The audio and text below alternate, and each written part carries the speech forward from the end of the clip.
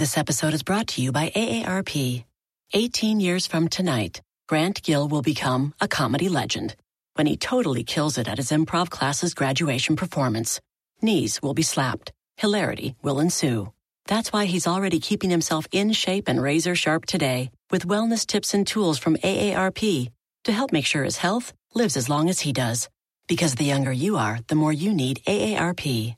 Learn more at aarp.org/healthyliving. Welcome to Podcast One. We hope you'll support our sponsors who bring you these podcasts absolutely free and with limited interruptions. And of course, we appreciate you listening to this show, which will get started in just a second. Since 1983, Eddie Trunk has been the voice for fans of rock, hard rock, and heavy metal. A best-selling author, host of TV's That Metal Show and 7 national radio shows, including Trunk Nation daily on Sirius XM. Interesting. Eddie offers the world his news-making interviews, passionate analysis, honest commentary, and who knows what else. So welcome to the Eddie Trunk Podcast.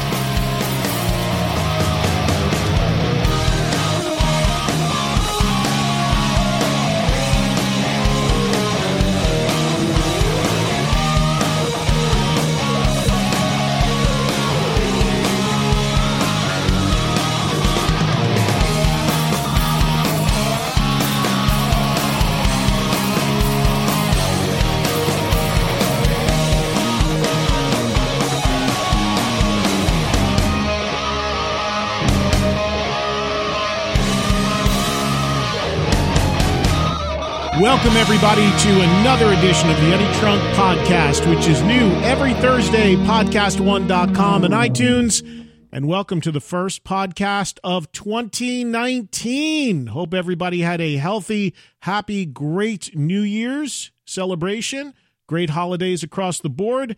And here we are now, right into it for a brand new year of Eddie Trunk Podcasts and a whole lot more. All my other stuff still cooking and up and running already for a new year, including my daily radio show on Sirius XM 106 Volume, where the interviews on the podcast you hear originate from. And, of course, that show is on Monday through Friday, live 2 to 4 p.m. Eastern Time on Channel 106 Volume on Sirius XM. It's called Trunk Nation. It's nothing but rock talk and news. And it replays every night, 9 to 11 p.m. Eastern. And it's always on demand anytime you want it to on the SiriusXM app. As I always tell you, we take 1 or 2 interviews from a whole week of stuff that I do on that show and bring them to you a week or 2 after they originally air live and happen live on my volume show here on the podcast. I know there's a lot of people that probably got SiriusXM as a gift for the holidays, so maybe you're a new subscriber. If you are, please join me every day to talk rock on Volume Channel 106 for Trunk Nation. We have a great interview for you coming up in a minute. Like I said, holidays now behind us. New Year is here. And I'm going to be diving full on into what probably will shape up to be as busy of a 2019 as a 2018. 2018 for me was easily the busiest year and certainly the year I traveled the most ever in my life, from touring Mexico with Deep Purple to the monthly broadcasts from the Rainbow to a brand new TV show on Access TV that has me traveling all over the country, covering music festivals and even outside of the country a couple of times. It's been absolutely an incredible year, and I can't wait to see what 2019 has in store.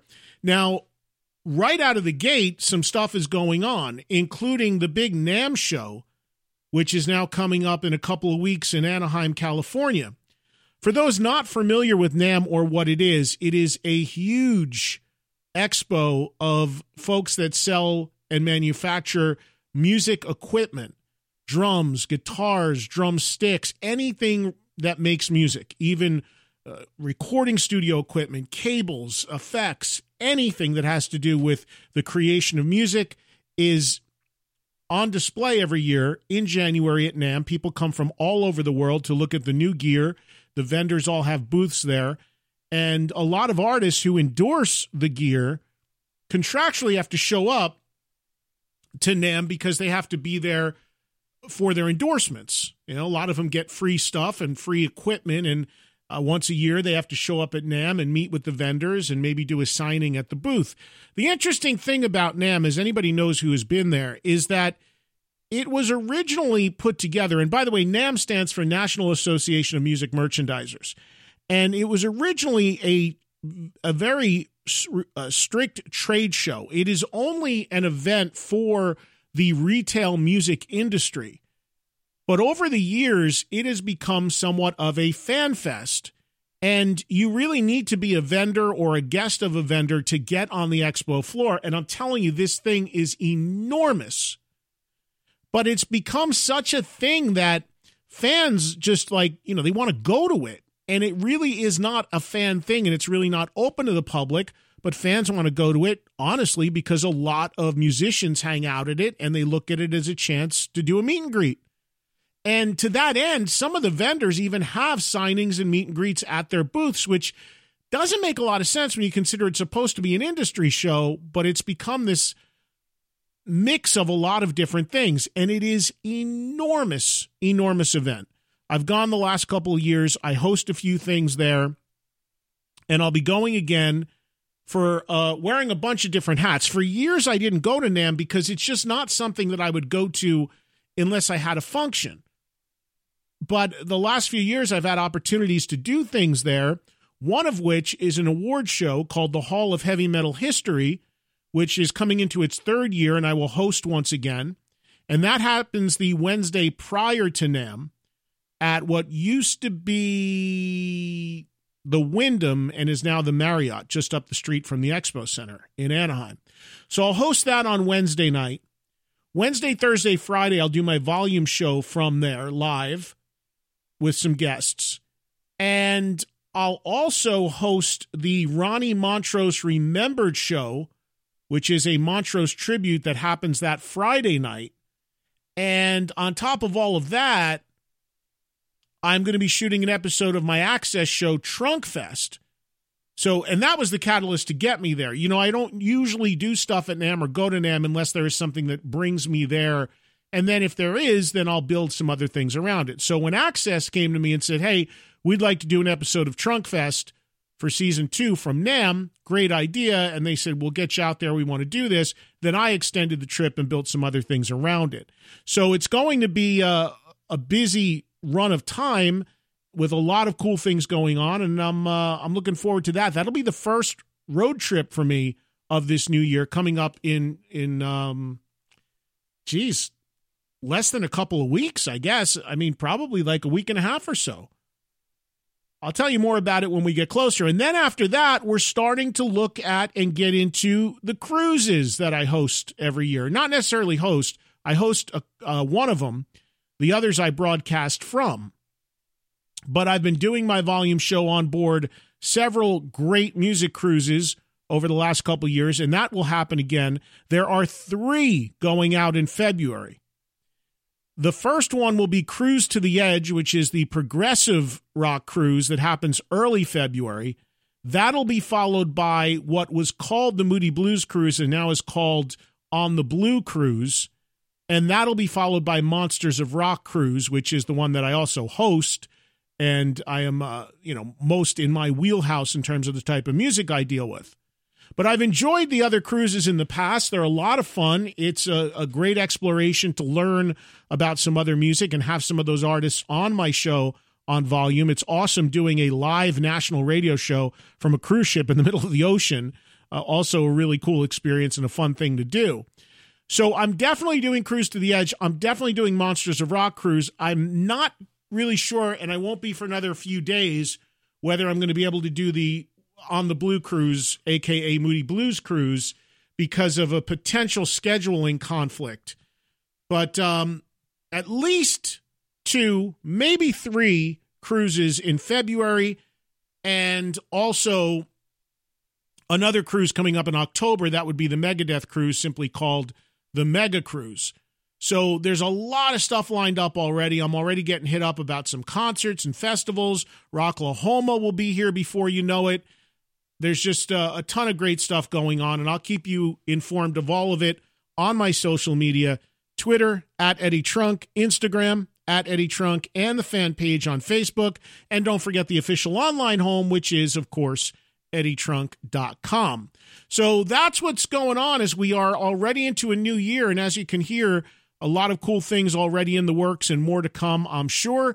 That second season of Trunk Fest for Access TV will debut sometime in the summer as I'm actively shooting new episodes for that. And once the festivals start ramping up, that'll start happening even more. If you want to see Trunk Fest episodes from season 1, Access is currently airing an episode a week at 7 p.m. Eastern Time, 4 Pacific on Wednesdays. So check your listings if you have Access TV, which comes up as AXS. And again, the show is called Trunk Fest. They've been showing one episode, 7 p.m. Eastern on Wednesdays. Why they are not showing them like crazy and spreading them around and doing them in blocks, for the life of me, I will never know, but I don't run the network. I'm just happy to be doing a second season. Maybe we'll be doing that, or they'll be doing that more when there's more episodes, I'm told, but trying to get the word out there and establish this thing and let people know it's there. I do hear from people who have seen it, but new season coming, and it's important to let people know the show is happening and exists and ramp up to season 2. So thank you for those that do watch, and looking forward to it, what really is much more of a travel show than anything, people checking out the season of Trunk Fest to come, and hopefully if you haven't seen episodes from season 1, you'll be able to do that as well. All right, so I have for you this week an interview that took place on my SiriusXM show a couple weeks ago with Geddy Lee dropping by my studio. Needless to say, I've been a lifelong Rush fan. I've known the guys in Rush for many, many years. I've interviewed Geddy and Alex countless times, both TV and radio, and even interviewed Neil Peart. And yes, that is how you say his last name properly. Once for VH1 Classic, I did an hour one-on-one interview with Neil. I don't know, that would have been back around 2004 maybe. Every once in a while it pops up on YouTube, and then sometimes somebody takes it down, it pops back up again, but it's been out there quite a bit. And that was a pretty amazing moment because Neil doesn't do much talking, as we know. So I caught wind that Geddy was going to be promoting a book on bass guitar that he recently released. And I had back and forth conversations for a while with the Rush camp in Toronto. And finally, it was confirmed fairly late, but Geddy Lee was doing a book signing in New Jersey. He's only done, to my knowledge, 2 signings for his book on bass guitar. One in Toronto, one in New Jersey. Both have happened already. And the book just came out like a week before Christmas, and Geddy Lee, they were going round and round about when he would come in and when we could do this, and finally it all worked out. I didn't get the amount of time I would have liked with Geddy. I mean, I would have loved a solid hour or 2 hours, and I was, got to be honest with you, I was kind of tweaked because the interview came through me, and I worked to get the interview. And then, of course, the minute he got into SiriusXM, got pulled in 5 other directions, and I'm sitting there waiting for him to get to me with an interview I very much orchestrated, and I'm getting my time cut. I get being a team player, but I was not all too happy about that, if I'm being honest. But I did get, I guess, about a solid 30 minutes with Geddy. And I hope that we can do something more substantial. I've yet to see the book, but I hope to be getting that soon. And I hope that once I do, we can do something more substantial, because we really just sort of scratched the surface on bass guitar players. And it was cool because he mentioned Bob Daisley and he mentioned Pete Way. And you'll hear we get some great stories from these guys. And then, of course, talk a little bit about Rush. Now, along those lines, the interview you're about to hear made huge news around the world for a couple of days after it aired. And that news was generated because I asked Geddy about the future of Rush, and he volunteered that, as you'll hear in the interview, that Neil Peart, the line was, Neil is not only retired from Rush, he's retired from the drums.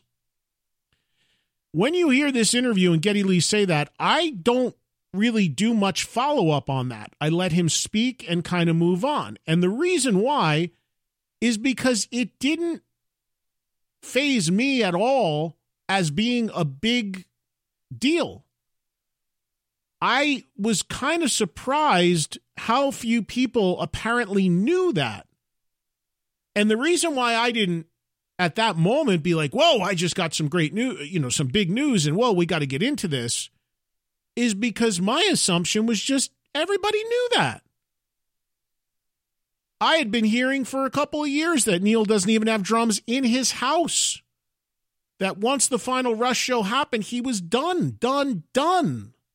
Playing, being around drums, anything.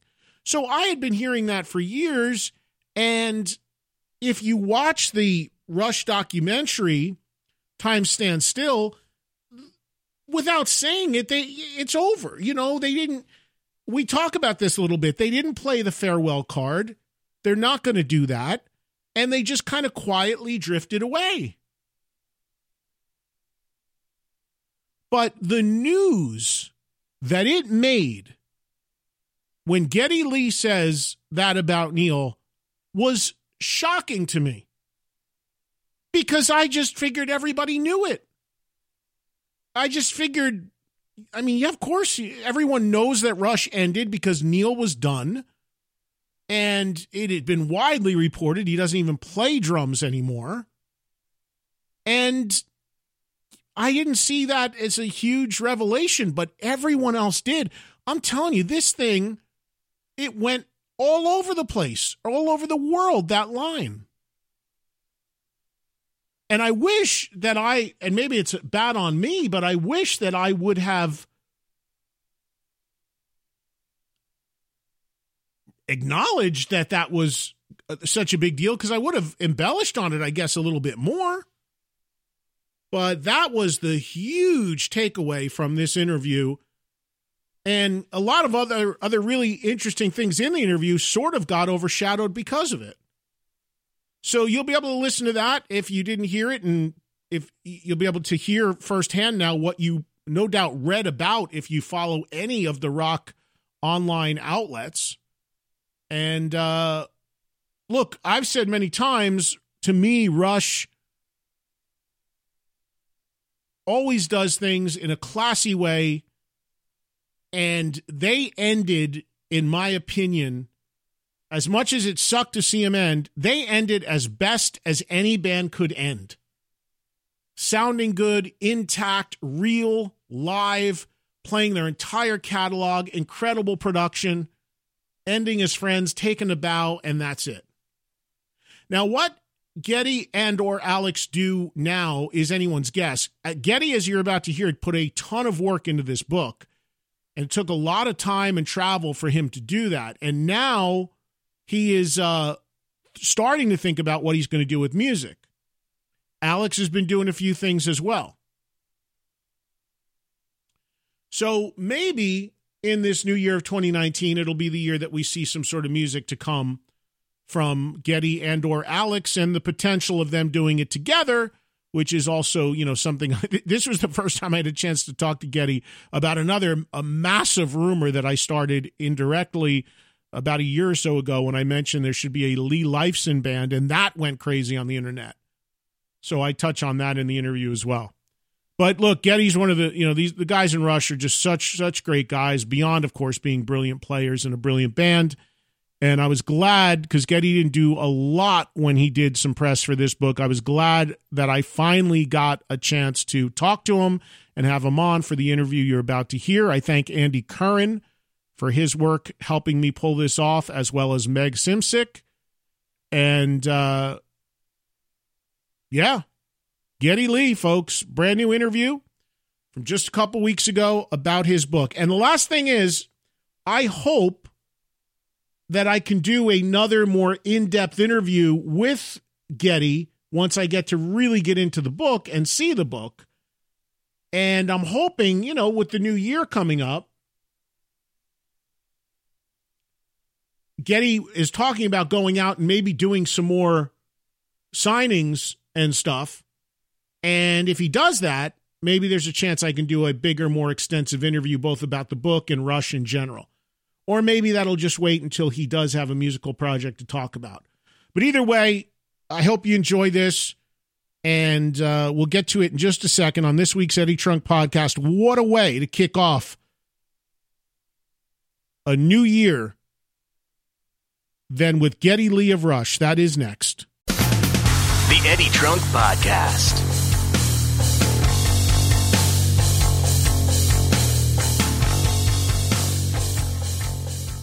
Whether you love the action in sports from college football, bowl games, NBA and NFL and more, or you love movies and TV with the Oscars and Golden Globe Awards, betonline.ag has something for all types of interests. Sign up today for a free account, betonline.ag, and use the promo code podcast1 to receive a 50% sign-up bonus. Yes, a 50% sign-up bonus. Also, take advantage of their Refer a Friend program, where you can give a 200% bonus to your friend up to $200. Go online or use your mobile phone to sign up today and try in-game live betting, where you can participate with all the action every single play. Use the promo code podcast1 for a 50% sign-up bonus. BetOnline.ag, your online sportsbook experts. From all your friends at Podcast One, thank you for a wonderful 2018, and we hope 2019 is even better. Hey, it's Adam Carolla. This is Heather Dubrow from Heather Dubrow's World. Hey, it's Steve Austin from The Steve Austin Show. Hey, this is Rob Riggle. And Sarah Tiana from Wriggles Picks. This is Caitlin Bristow from Off the Vine. Hey, this is Kelty from The Lady Gang. Happy New Year from Podcast One. Hey, if you like my show, you're going to love the Adam Carolla Show on Podcast One. One of the most downloaded podcasts of 2018 is starting yet another year of success with the ace man at the helm, and you don't want to miss what he's got to gripe about. Check out the Adam Carolla Show every week on Podcast One or wherever you get your favorite podcasts. This is the Eddie Trunk Podcast.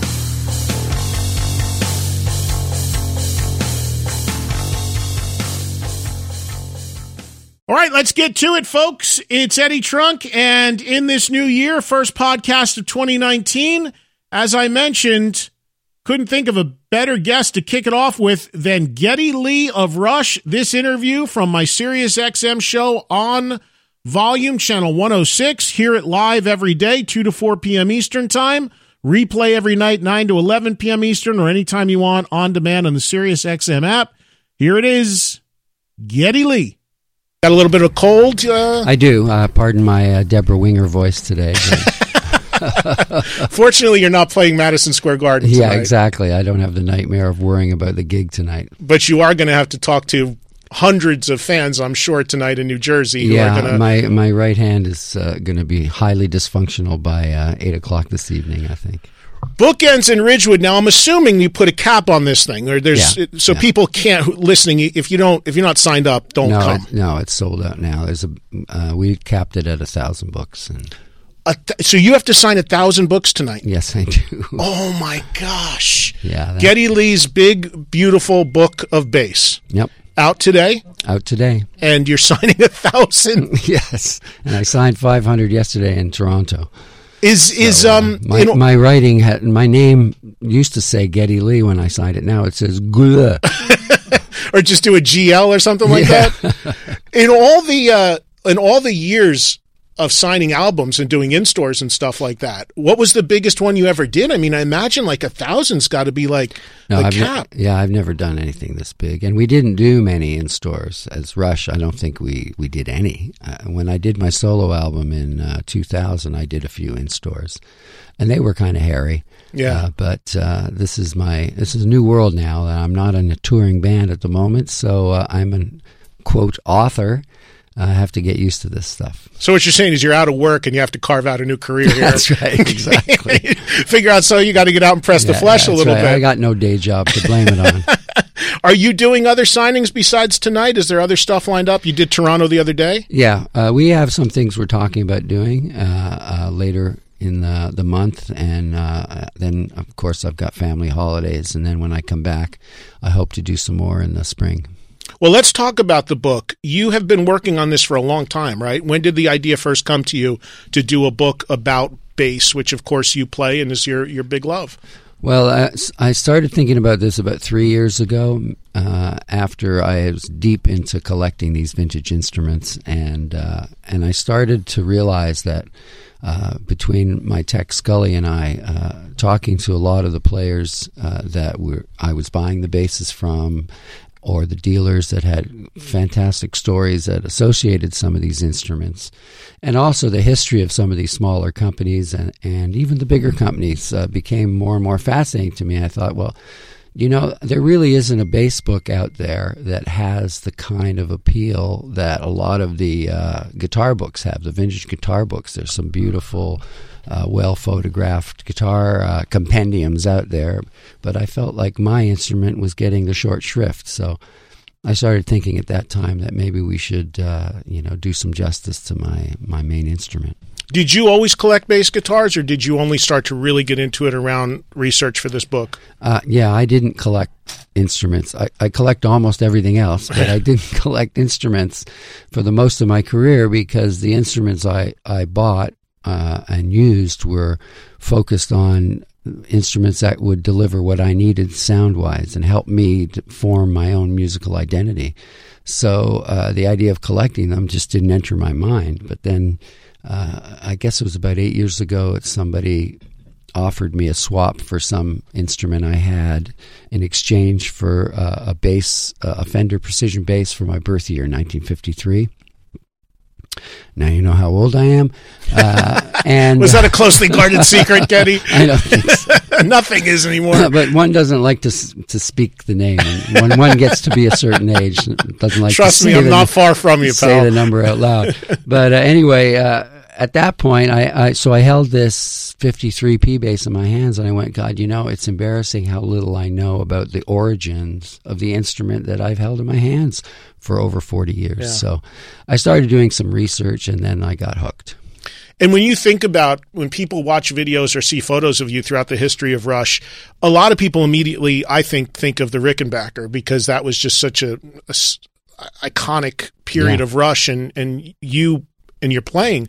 But I think after that, I remember seeing the videos. I think it was like maybe for Distant Early Warning, whatever. And then suddenly you're playing, I guess, I'm not a musician. I don't play anything, but I think it's a Steinberger, the one with the little thing. And like the headless one. The headless one, yeah. So throughout your history in the band, you were not, even though a lot of people may immediately say Geddy Lee, Rickenbacker, they really look at it. You messed around a lot over the decades, I guess, in an effort to fit whatever sound you were going for at that time, right? Exactly right.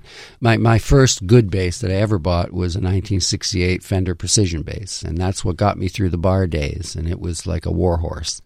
And that's the one that I eventually cut down in the shape of a teardrop and painted it like a dune buggy, which in many respects destroyed it. But that was my first bass, was Fender. But when I got my first advance on the very first record company contract that I signed, the first thing I did was go down to my local music shop in Toronto and buy a Rickenbacker. I had dreamed of playing one. Chris Squire played one, and he was my hero back then. So that began my love affair with Rickies, and I used them right up until the middle 80s, I think. Middle 80s, yeah. Of the bass, I haven't seen the actual book, but of the bass guitars featured in the book, are they all yours, or are they just basses you wanted to talk about? In other words, do you own everything that's in the book? Is it your personal collection? Yeah. It is. Sad to say, they're all mine. How many? There's 250 in the book. And how many do you own total? Basses, I own about 260. I've acquired a few since the cutoff. I was going to say there's 10 that didn't make the cut. Yeah. And plus I collect electric guitars too, so I have about another 80 of those that hanging around the house. So. What is the most rare collectible bass in your collection, the one worth the most money? It's hard to say in terms of value, but I have a couple of basses that were made by Tony Zamatis. Tony Zamatis was a master builder who started making guitars in the 70s for people like Keith Richards and Eric Clapton and Ronnie Wood and famously Ronnie Lane.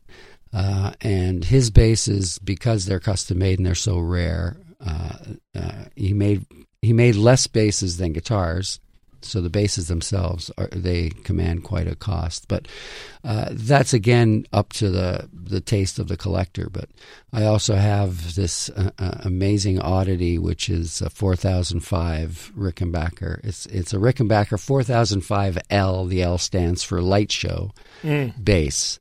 And it's an oddity because it's full of lights that light up as you play the bass in a different way. Yeah, not the most practical thing to take up on your on stage, but the fact that we think they only made 5 of them, and I know John Entwistle had one at one point, but it's disappeared, and only 3 are known to still exist on the planet. So it's pretty rare. But there are also some rare Fender jazz basses and precision basses from the early days that I have in the book, and there's a whole range of just weird, what I call weird, in the sense that there's some basses that were being made in Italy, for example, or in Sweden that people weren't readily aware of over here, and they were making these in the late 50s, early 60s that are really sort of pieces of mid-century art in a way. So, and they photographed so beautifully that once we started down that road, it became apparent that this has to be a big illustrated book, and with the emphasis on photography. And to edify as well, we put, sort of small bits of history and nerdy facts for the guitar freaks. Right. Is there a Geddy Lee holy grail of bass guitars out there, like the one you're searching for, the one that you just can't find anywhere, that you want so bad that you're like online or on eBay, or just the word is out, I gotta find somebody that has this one? Is there one? There are a few of those. One of them that I've been looking for unsuccessfully, which is a bit of a surprise because it's not that old. It's a 1968 Fender Telecaster bass that is what they call a blue floral. Now, I'm sure someone out there has one that's listening to my I was going to say, this is broadcast live to America and Canada. I got a lot of friends who are guitar geeks listening. Contact Eddie Trunk, my agent. Yeah. I'll only take 10%. Yeah, there you go. That's one that eluded me. They made 2 to celebrate the Summer of Love. In 68, Fender reissued basically the body style of their first bass, but they covered one in literally pink paisley wallpaper and the other in blue floral wallpaper. And wow. I have a couple of the paisleys, but I can't find the blue floral anywhere. But also there are anything from, especially Fender, from the years 1951 through 1964 in custom colors. They're hard to find in great condition. And same with Thunderbirds, which is a bass I never played during my career and discovered, sort of later in life. I remember playing with guys like Pete Way of UFO. I was just going to say, I'm a huge UFO fan, and I know you toured with them. And Pete, I always considered Pete to be like the Keith Richards of bass, stumbling around and falling down, Well, yes. And always that big Firebird down by his knees and pointing it out, the headstock out to the crowd. And so I was never a fan of Thunderbirds back then, and I remember going up to Pete and saying, Pete, why do you like this bass? And he said to me, well, Glee. He called me Glee. I find my bass is 3/4 good and 1/4 not very nice. So that story has stayed with me. So I think he'll be pleased to see that I've sort of come full circle with that bass, and now I embrace them.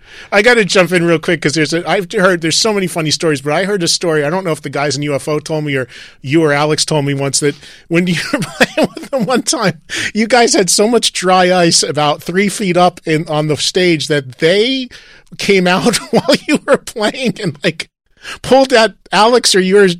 ankles or something? Like they were hidden under the... Yeah, they would do that. And another thing they did is they would always make fun of us because we were wearing, at that time, that was our robe phase, right, where we would wear these kibotos on stage, which we would refer to as the absurdly prophetic robes. And I remember one time walking out on stage, and when the dry ice settled, there were two furry slippers nailed to beside my mic stand that they had sort of snuck out and nailed into the stage floor.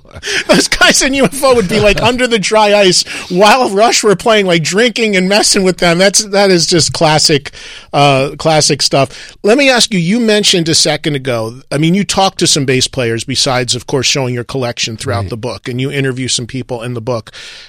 You mentioned Chris Squire and what an influence he was on you. Mm-hmm. You, of course, had the chance to play. If the Rock and Roll Hall of Fame didn't, don't even get me started, but ignore Yes for so long. Yeah. Chris Squire should have been there, of course, but they went in way too late after the fact, and Chris wasn't. So you had the opportunity to play in Yes and fill that. What did that mean to you? What was that experience like for you? It was surreal when I got the call, and they asked me if I would, do that, sit in, especially on Roundabout, which is one of the great Chris Squire songs of all time, one of the great Yes songs of all time. And so I was totally honored to do that. And, I practiced really hard so that I wouldn't let him down. I wanted to do well. And it was really a request from his wife, I think, is where it originated, because Chris, I guess, had spoken well of me in the past. So on the day, it was just a tremendous thrill. First, to induct them, right, which I know what that feels like. And there's no one who, in my view, was no band that was more deserving or overlooked than Yes were at that time. Yeah. Especially their body of work. But then to induct them and then to go backstage and then join them for that classic song is really one of the highlights of my career. It was terrific. Who are some of the people that you got to talk to that maybe you hadn't talked to ever before about bass for the book? I imagine you had a big hit list. I know you had John Paul Jones that you had a chance to be a part of the book. Who are some of the people that maybe you didn't even know that well, but you got to connect with through this book? Well, it was really interesting because I didn't have a lot of space, because the book was already way oversized. Right. But and so I had to choose my interviewees carefully. One of the criteria was they had to connect with the book, either be connected to the period that I'm talking about in the book, or have been a huge influence on me, or been around in the period, or be collectors themselves. So talking to Bill Wyman was a huge thrill and really important to me, because the first bass part I ever learned to join a band was 2120 South Michigan Avenue. Plus, he invented essentially the electric fretless bass. And, he's sort of seen it all. And he played so many different brands that are also in the book. So he was a perfect fit, and he was really fun to talk to. John Paul Jones was obvious to me. He plays a 62 jazz bass. That's my favorite year of jazz basses. Adam Clayton was a huge surprise to me. A total gentleman, great bass player, and also a collector. So it was fun to compare notes with him. I think we're getting ready to do a swap. A deal's in the works. And Bob Let me Daisley, know if you need me to broker that for you. Okay, I'll jump in, Geddy. Bob Daisley was great fun. I went just for 24 hours to Sydney, to his house. Really? I just talked to Bob a few days ago. Oh, yeah. He's awesome. Yeah, that's awesome. And people don't know. I was just saying this before you came in, ironically enough. I mean, Bob played bass on every Ozzy solo recording, from the first record through No More Tears, except for one album. But, I mean, an enormous part of that story that is, in a way, sadly overlooked, Yeah, no, he doesn't get the acclaim he deserves. No. He's a great bass player. Yeah. And he was one of the first real collectors of basses, too. So he has a fine collection that people used to always refer to. So I bought a couple of basses from him over the years, and I was talking to him about doing an interview. He said, yeah, well, we can do it on the phone or something. I said, screw it, I have to go see you. So I got on a plane. Wow, with you my flew to photographer. Australia. Yeah, I went. I wonder why you got a cold, Geddy. Yeah. You're running around the world to do a 5-minute interview. We had the best time. I'm sure. Yeah. I went to him to see him with my photographer to his house, and him and his wife made us sandwiches, and we hung out. And he was one of the few guys that played music constantly while I was there. He was as interested in the book as I was, but he was also interested in playing me songs from his favorite bass players. So I love people that take that to heart. They're passionate about it. So he was a great guy to talk to as well. But. Yeah, you know, and I always wondered this, and I only had a chance to look at some of the PDF stuff on the book, but people wonder, like, younger people listening, and how can I sound like Geddy Lee, or how can I sound like whatever bass player they're a fan of? How much of it comes from the actual makeup of the instrument, the strings, the pickup, the body of it, versus there are guitar players that have told me this. Yeah, people try to want to sound like this, but there's also something that just inherently comes from that person's fingertips. That's right. That it is, you know, there are some things you can do from a technical standpoint, but at the end of the day, that's what makes that person sound like that, because of how they attack the instrument. Is that accurate? You said it. I mean, you described it perfectly. That's exactly what it is. It's like a fingerprint, you know. Your personality is what comes through. You can get close. You can get you can pick up, you know, Jocko's Bass of Doom, Jaco Pastorius' Bass of Doom, and you can do a slide, and you might sound like Jocko for 10 seconds, but you can't sound like Jocko, because only Jocko is Jocko, right? I mean, that sound comes from his experience, his soul. And what I say to young players is, sure, imitate your heroes. That's fine. Try to go for the sound that Chris Squire had or Jack Bruce had. Along the way, you're going to realize that it's not going to sound exactly like that, and you might discover some confidence in yourself, and bringing all those things together is what makes your identity. Yeah. Yeah, Billy Sheehan, who's a friend, gave me a bass a few years ago. Gave me a Yamaha bass and signed it to me, and it's on my wall. And he didn't know I couldn't play anything. Oh, yeah. And he handed it to me, and it's it's one of his signature instruments. Yeah. And I said, he goes, "Oh, you got to just mess around with it. You'll figure it out." I go, "Yeah, but Billy, I want to know how to play like you, like now, you know." And that's the challenge. You get these things, you're like, damn, I want to dig into this, but I just don't have the time or the discipline to learn what I'm doing, but it looks beautiful on my wall. Yeah. No. Billy's an amazing player, like dexterity, like nobody's business. Well, he did something with the bass like that. I don't know. Like, he took it in a whole different place almost. He made it like a lead instrument in some instances. Like, yeah, exactly. I don't really know a lot of people that, that played like that. Did you see the doc that Robert Trujillo did on Jocko? Absolutely, I did, yeah. I didn't know much about Jocko's story, but that documentary is really, really good for people who haven't seen it. Yeah, I was interviewed for that film, and I talked to Robert, and Robert's in the book, and he talks about that whole period and how, you know, everything that was involved in bringing that bass back to the family. Which, I mean, he's an angel for doing that. Yeah. He's an amazing guy. Yeah, I forgot you're in it. It's been a little while since I saw it. Yeah. But no, it's a great story, and Robert really, he'll go to heaven for that. Yeah. We'll be right back with more with Geddy Lee on this week's Eddie Trunk Podcast. This is the Eddie Trunk Podcast.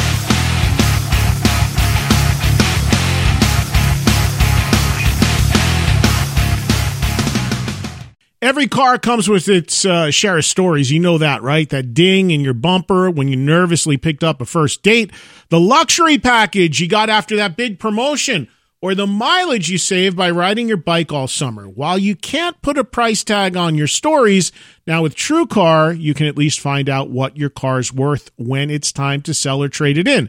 Just go to TrueCar, simply enter your license plate number, and watch how your car details pop up. Then answer a few questions. Navigation and moonroof. Watch as they bump up your value. High mileage. You already knew it was going to cost you, right? But now you know how much it dings your wallet, so you can plan ahead. Once you're finished, you'll get a true cash offer sent in minutes, which you can take to a local certified dealer to cash out or trade in. So when you're ready to experience a better way to sell or trade in your car, check out TrueCar today. TrueCar cash offer, not available in all areas. Podcast One would like to congratulate Heather and Terry Dubrow of the Dr. and Mrs. Guinea Pig podcast for the success of their latest book, The Dubrow Diet. Very exciting. Which was named one of the internet's most talked about diets of 2018. I mean, I just feel like, not, excuse my language, but not f***ing bad. Good luck to your New Year's resolutions and get your health on with Dr. and Mrs. Guinea Pig every Tuesday on Podcast One or wherever you get your favorite podcasts. This is the Eddie Trunk Podcast.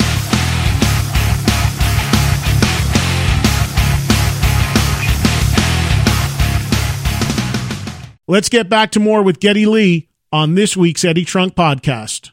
I know we have limited time, so I want to talk to you about a few other things before you have to go. But let's remind everybody again, the book is out now. It's called Geddy Lee's Big, Beautiful Book of Bass, and you can buy it wherever you get books. It is a large coffee table sort of book, right? You put a lot into the... Yeah, it's heavy. It's 20 by... It's the size of an album cover, but it weighs a hell of a lot more. Yeah. It's 408 pages, over 200 instruments featured. It's... Don't drop it on your foot. That's what I'd say. Something tells me there's a sequel coming maybe in a few years too. You already got 10 in the book. You already got 10 in the can. Yeah, it's true. And the ones you're looking for, if somebody responds, you got those to do. So I hope my wife isn't listening to this. Let me ask you, I can't let you get out of here without asking you about playing music. Now that you've done this book, the world, I think, has come to grips, even though reluctantly, with the fact that Rush is pretty much in the books. Would that be accurate to say that's still the case? Yeah, I mean, Neil is retired. He hasn't just retired from Rush. He's retired from drumming. He's not drumming anymore, and he's living his life, which is fine. You know, Alex and I are cool with it. We're all still total pals. In fact, Alex and I were there just a few weeks ago visiting him, and we stay in touch. And, of course, Alex lives very near to me, so we're constantly going out to dinner because he loves to drink everything in my wine cellar. And he wrote the afterwards in the book. Yeah, I call it the backward. The backward, yeah. We're still pals, and we all talk, but you know that period of our life is done. Is there more music to come from myself and from Alex? Most certainly. I don't know when or what shape that will take. You know, I don't know if Alex and I will do something together, but well, I got to jump in there a second and apologize to you while you're here, because I'm sure you heard about this. This show and me and my audience inadvertently started about a year ago a rumor that went crazy around the world. That's why my inbox exploded. The Lee Lifeson band that we came up with. And that happened, Geddy, the God's honest truth about that. And I was on the phone with your management and apologizing, because you know how the internet can be. Sure. I was taking questions from my audience, and all just openly, as we do as fans, speculating about what may come of our favorite bands. Yeah. And it was a caller, I'll never forget, I was in Houston, and he said, what about if Geddy and Alex did something together, called it Lee Lifeson? And I said, well, that would be pretty cool if that was to be the case, if they wanted to do it. And I had just seen you guys on the R40 tour. I was at the show in Denver. We were talking after the show in the dressing room, and you had said that how great you were feeling, and I said how great your voice sounded, and you said, yeah, I'm ready to go. I want to do some stuff. So we just said, yeah, and then it went on to another thing. And then the next day, the beauty of the internet, Eddie Trunk says, and I was like, oh my God, this is so. Apologies for that. No worries. No harm done. It's not a bad idea. Well, you know, people keep asking me, and they want me to be definitive, and I can't be, because I really haven't thought that far. Yeah. You know, I've been working on this book for just over 2 years now, and it's been great fun. It's been a passion project for me, and it's been very good for my head, and in a way it was really a good break from everything that was going down with Rush and from the end of that tour, and it threw me into another obsession, which was educational. In terms of learning about my instrument, but also in terms of learning about making a book and what's involved, you know. So I enjoyed that. Now I will start thinking about what I'm going to do next, and I'll start playing all those beauties that are staring at me when I go into my studio. So whether it be potentially another solo record or something with Alex, you just haven't really thought about it yet. Yeah, I haven't gotten that far yet. Yeah. Rush reissues have been coming out, these 40th anniversaries. Hemisphere's just done recently. This whole process for you, how's it been to revisit these records?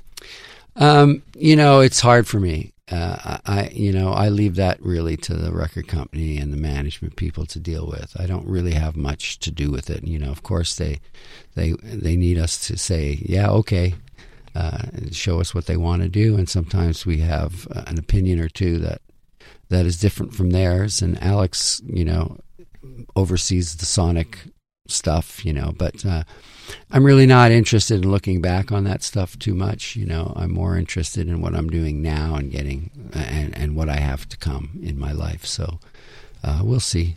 But more power to the fans and thank them for supporting those records. And it's nice to see the new artwork. And they dig out a few old buried fossils every once in a while. So, but that's too backward looking for me. Yeah, you're always on to the next thing. You're always thinking about the next. So are you at peace? Are you comfortable and you are at peace with the way Rush ended? I mean, I've said this many times, and I'm not saying this, I've said this a million times without you sitting here.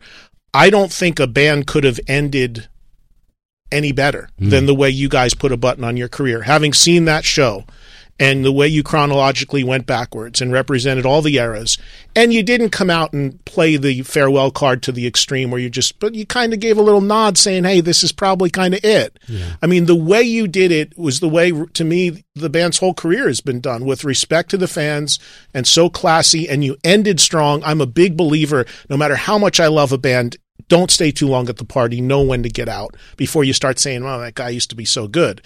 Having seen that show, I mean, I thought it was actually better than some of the tours that preceded it in terms of the way the band sounded. So I would agree with that. Are you happy with the way the whole thing buttoned up? Oh, yeah. I mean, it was that last gig was a difficult night. But what you're talking about is really what was going through Neil's mind. He was struggling throughout that tour to play at his peak because of physical ailments and other things that were going on with him. And he is a perfectionist, and he did not want to go out and do anything less than what people expected of him. And that's what drove him his whole career, and that's the way he wanted to go out, and I totally respect that. And for Alex and I, of course, we're not drummers, so we don't know, and we don't take the same physical abuse, although Alex does suffer from arthritis, and he was having a very difficult time on that tour, playing a 3-hour show.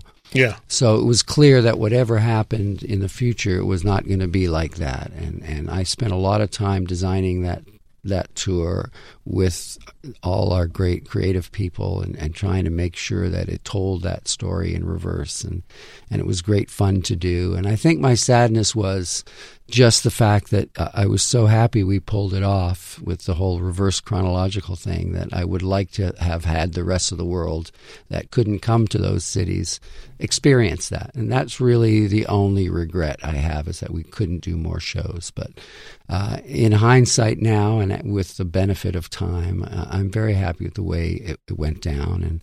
And it just didn't sit right for me to do a farewell tour and try to capitalize on that word. It just didn't work for me. And I remember talking to you about this after the show that I was at. We were in the dressing room, we were having some food, and you were saying to me, I was mentioning to you, I thought your voice on that tour was better than it had been in a while. Like, your voice was spot on. And you had said that you had made some adjustments to your diet or something to help your voice. No dairy. I remember you telling me the story. But, I mean, really, the band went out so strong. And then, of course, the documentary Time Stands Still, such a great sort of, button as well on the whole thing. So I know that I speak for all the Rush fans in that it hurts when you see a band you love so much kind of end. But man, to me, you guys created the blueprint for how to do it the right way at the right time. Well, that's really kind, and I really appreciate you saying that. It wasn't the easiest thing to pull off, but I feel good about our body of work, and I feel good about the way it ended, and onward and upward. And last thing before I let you go, speaking of collecting, we talked about the bases in the book and all that sort of stuff. Seems like I always get to talk to you just around when we're starting to talk about baseball heating up and all that. I think all the time about when your first solo record came out in 2000, you had called into my radio show, and one of my best friends, Mike Piazza, was sitting with me. Right. And at the time, he was playing for the Mets. And I'll never forget this because you had said to him, like, hey, Mike, I came down to spring training. And Mike said, well, why don't you come over and say hello? And you said, I can't. You're Mike Piazza. And then Mike said, hey, Geddy, but I saw you in the stands too. And you said, well, why don't you come over and say hello? He goes, I can't. You're Geddy Lee. You know, you guys had this sort of standoff. Yeah. But you had reached out to me not too long ago because at that point you were talking about doing a documentary on Italian baseball. You wanted me to connect you with Mike at that time. That's right. Yeah. Did anything ever come of that? Well, you know, it's kind of a bittersweet story, but I'm still working on this film project. It's not a documentary, but it's based on some real events. But it is set in Italy, about baseball in Italy. But we had an actor lined up to play the lead, and then there was this terrible accident he was involved in, and he lost his life, and it was really tragic. So the whole project sort of went to bed, and understandably, and now we're starting to rev it up again. I really hope to make the film. It's an independent film, low-budget film, but it's a really sweet story. And so, Mike, I might be calling you. Well, he lives in Italy now. Oh, great! He moved there, so there's another. You can go drink some wine in Italy. Yeah, perfect. If you're going to Australia, to talk to Bob Daisley, I'm sure you'll go to Italy to talk baseball with Mike. So. Absolutely. And I imagine the last thing. I mean, it seems like the upside of this, Rush being put to bed is you have these chances now at this point in your life to do these other things, to do a book, pursue a movie. Are there any other ideas outside of potentially making a record or doing something musically again that you're working on? I'm really interested in being around for my grandson, so that's a big job for me, and I do a lot of traveling with my wife, and that's really important to me now. My family took a back seat to my entire career for 42 years, and I think I owe it to them now to switch the priorities, and that's sort of the way I think now. And the traveling is different as opposed to you're not traveling to get to an arena and sound check. Yeah, exactly. You're traveling to get there and enjoy some food and drink and spend time with your family. My wife and I are big hikers, so we travel the world walking. And wow. It's a nice pace, and it's a fabulous cultural experience, and we get to do it together, so it's really What's cool. the most amazing place you visited hiking? Well, we love New Zealand. We've been there twice, and we're going back a third time. And I loved hiking around South Africa. It was really cool. And last year we spent 4 weeks in the Andes near Argentina. So South America is always fun. So we have the bug. Yeah, he's got to go. He's got to go. All right. One of these days we'll have time. We'll get into all kinds of stuff. Okay, great. And we have some extra time. Feel better. I know you're fighting a cold. Everybody be easy with Geddy tonight in New Jersey at Bookends. How many? 1,000 books? Yeah, 1,000 books. Shake that wrist out, man. Yeah, good thing you don't have to play or anything. Yeah, exactly. All right, Geddy, best of luck with the book. Again, the book is called Geddy Lee's Big, Beautiful Book of Bass. It is available now. Signing tonight in New Jersey. Keep us posted. When you have other signings, we'll get the word out for you. Thank you. Hopefully we can do more on the book sometime in the new year. Enjoy the holidays. Say hi to the guys, and it's great to see you. Thanks for coming by. Thanks, Eddie. Great to see you. Well, hope you guys enjoyed that. I certainly did. And as I was saying earlier, I truly hope that I can do more with Geddy in this new year. The only regret I have was time. We didn't get as much time as I hoped or expected, but you did get a good half hour and some good content in there. And Geddy's big book of beautiful bass, or whatever the hell it's called exactly, is available now. So check it out, especially if you are a big fan of bass guitar. Thanks to Katie Irizarry, who is the producer of the Eddie Trunk podcast and who celebrated a birthday on Christmas Day. Belated happy birthday to Katie, at least here on the podcast. Thank you guys for listening. Follow me on Twitter at Eddie Trunk. There's also Instagram. There's a fan page on Facebook. EddieTrunk.com is the official online home. Once again, a very happy, healthy new year to everybody. Hope you catch me on the radio on Sirius XM. And I'll catch you back here next Thursday for another all-new episode of the Eddie Trunk Podcast, always free on podcast1.com or iTunes. Thank you for downloading, streaming, and subscribing. Have a good week, everybody.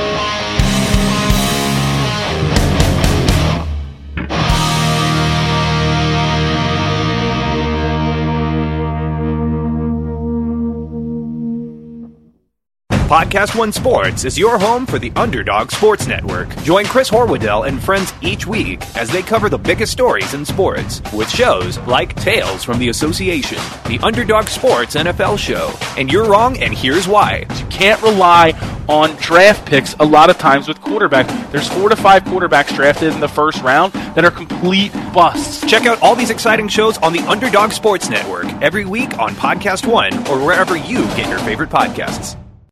Reese's Peanut Butter Cups are the greatest, but let me play devil's advocate here. Let's see. So, no, that's a good thing. That's definitely not a problem. Reese's, you did it. You stumped this charming devil.